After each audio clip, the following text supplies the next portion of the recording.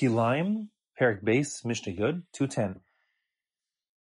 Now we have the last Mishnah that discusses the spacing between different patches or fields of various types of plants. And finally, we explicitly talk about the requirements for the Besa, or the 6x6 Tfachim, as the case may be. Now, as you said, when we talk about the Besa as a space, there's two approaches in the Mefarshim what we're talking about over here.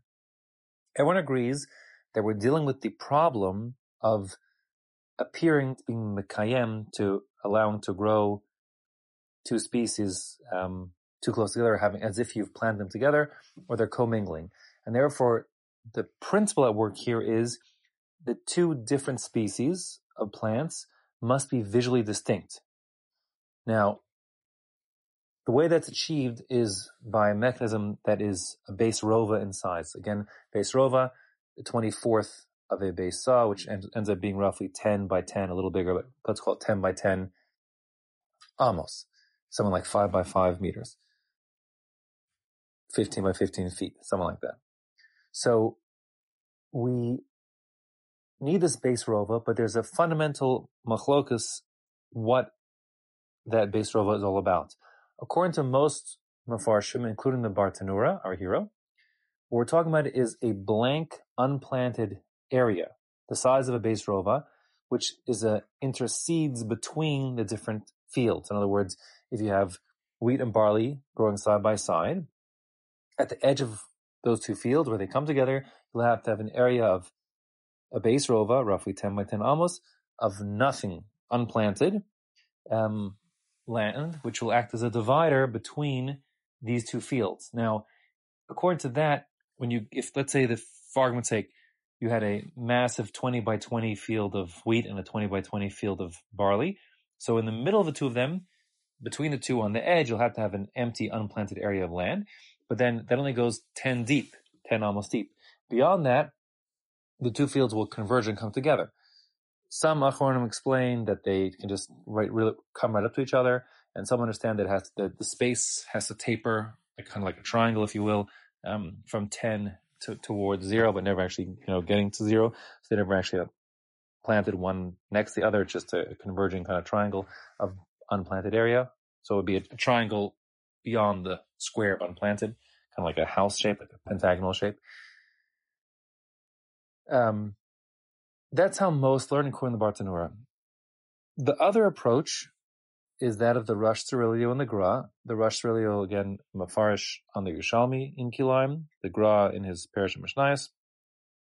Understand that there's no requirement ever to have a blank, unplanted area of a base rova. That never comes into play.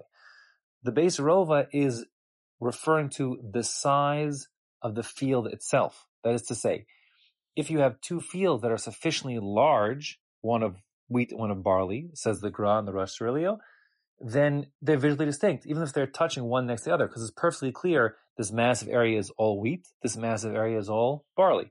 So according to them, we're never worried about the spacing between the wheat and the barley. We're just talking about the space of, the dimensions of the barley field and the wheat field. If they're sufficiently large, they're visually distinct. And anyone can see from a distance, oh, that's wheat and that's separate and distinct from barley. So the base rova, according to them, is the size requirement of each field so that they stand alone, even though there's no spacing between them. Okay? So the Mishnah first discusses the calculations of the base rova a little more, and then we'll go back to talking about where the base rova is applicable. So first the Mishnah says, Kol shu b'soch base rova, in that base rova space, whatever is in it, even something that's unplantable. Let's say you have like cracks in the ground that are filled with water. So like little puddles, or little, little like ponds or something, whatever it is. So those little puddles or ponds or filled up crevices of water, even though you could never plant in such a crevice, and therefore it might look like the reason that you've got it unplanted is, I'm going to explain this first according to the Bartanura and then we'll go back to the Gra. So we're talking about the base rova here being an unplanted area. So even though you could never plant in that little crevice that's filled with water, for argument's sake, it doesn't matter. One wouldn't say, oh, really, it's not visually distinct, and the reason he didn't plant there is he would have planted there, but he couldn't because of the the water's there. No, as long as there is a space of a base rova, and therefore it separates the two fields of, let's say, wheat and barley. The wheat and barley are visually distinct, and it doesn't matter that there's a reason why you might have not otherwise planted there anyways in that blank space, for argument's sake, because it had a crack filled with water. So whatever's in the base rova, it doesn't matter. All the base rova, it counts for the base rova. And similarly, if in that base rova of unplanted field, you have a chilas hagefen, you have the work area around a vine, a grapevine, as we'll learn later in the Masechta, you have to leave around every vine, trunk of every grapevine's trunk, a radius of 6 tfachim, lahalacha, around it, where you don't plant anything else because it's kilayim. So again, the idea is, even though there's the perimeter, achilas hagefen, the perimeter around the grapevine that you couldn't plant anyways, even though you couldn't plant it, doesn't mean it doesn't serve as an effective divider to make these two fields of wheat and barley, for argument's sake, visually distinct. And the same goes with kever. If you have, like, say, an unmarked grave in the middle of your base rova. Now, the reason you can't plant on it is because it's forbidden to plant atop of a grave. But nevertheless, the base rova remains big and empty, and therefore acts to separate the two fields and let them be visually distinct.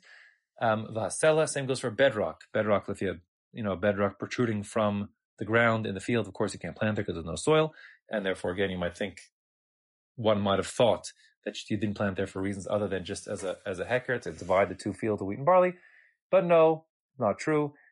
As long as it's unplanted, it's effective as a divider. All those things, all in the midas base rova, all those, whatever is inside the base rova area is included in the base rova. So it's, base rova, ignoring whatever happens to be in the middle of it. That's the pshat according to the Bartanura and all the other Rishonim. According to the Gra and the Rosh Tzarelio, we're talking about the wheat field itself or the barley field itself. Each one has to be a base rova in size. And even if it's not a solid base rova, because there's a segment or section inside the wheat field that couldn't be planted because it's a crack filled with water, or it's got in it like a work area of a grapevine, even if, let's say, the grapevine's out of the area, but it's it's within the corner of the grapevine's work area, enters into the field, so you couldn't plant your wheat there, or you have an unmarked grave over there, or you have bedrock growing over there, and therefore you haven't got a solid, homogeneous 10 and a bit by 10 and a bit area of wheat, because there's a section that isn't planted for whatever reason. It doesn't matter, since in total it's still a 10 by 10 area, it's visually distinct, that's sufficient. Okay, now the Mishnah goes and finally says, after all this talk, exactly when the base rova applies. So we have tvua b'tvua. If you have two fields, one planted within or beside the other, and we're not talking about surrounded on all four sides, but if you plant wheat next to barley, where you have a big barley field and you want to plant wheat amongst the barley, just again, not enclosed on all four sides, then base rova, what you need to have is a base rova, as according to Bartanura, a divider between the two, and according to the Gra, etc., it's going to be that the wheat you planted amongst the barley has to be a base rova in size. Yerek b'yerek, on the other hand, if you're not planting tvua, grain, which would be, the chameshet aminim, etc., grain, instead you're planting different kinds of vegetables. You got turnips, you got radishes, you got collard greens, or whatever it is, cabbages, etc., and you're planting them in squares, so then you need to have not a base rova, because you don't normally plant vegetables in such large areas, rather shisha tefachim, a mere 6 tefach square would be enough, or 6 tefach dividing of unplanted area between the square of vegetable A and the square of vegetable B. Again, that's according to the Bartanura, that it's an unplanted area. According to the Gra and the Rosh Tzarelio, you won't have to do that at all. Instead, you could just plant the two vegetables side by side, no problem, as long as each of the vegetable patches are sufficiently large. And how sufficiently large? 6 by 6 tefachim is sufficiently large.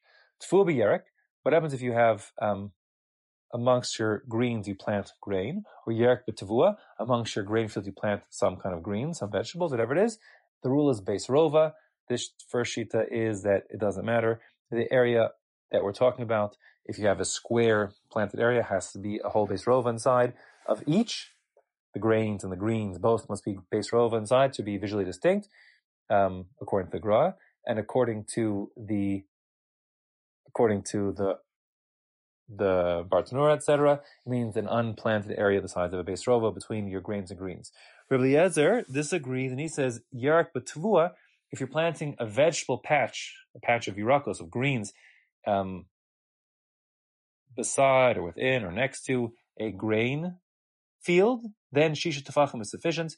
You don't need a full beis rova. 6 Tefachim will do, meaning the space of unplanted area, according to the Bartanura, between the grains and the greens need not be a whole beis rova as the previous Tana held. Rather, a simple 6 by 6 tefachim will be sufficient. And according to the Gra, we're saying that if you have a big if you have a big grain field and you want to plant a vegetable patch along one of its edges, again, not totally surrounded on all four sides, but on one of its edges, no problem.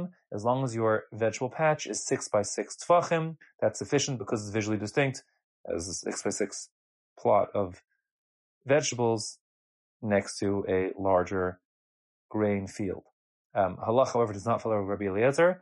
It follows the Tanakama, meaning that if you have grains and greens side by side, and your grains are in a square area and your greens in a square area as opposed to rows, as we discussed previously, we had rows and strips and lines, churros, etc. But if you have a square of vegetables, you'll need to have, according to Bartanura, the full beis rova of unplanted area, offsetting the area from the grains from the greens. And according to the Gra and the Rosh Tzrilio, you'll need to have both, if you have squares, both the grains and the greens be a full beis rova in size to visually distinct if you want to plant them one next to the other.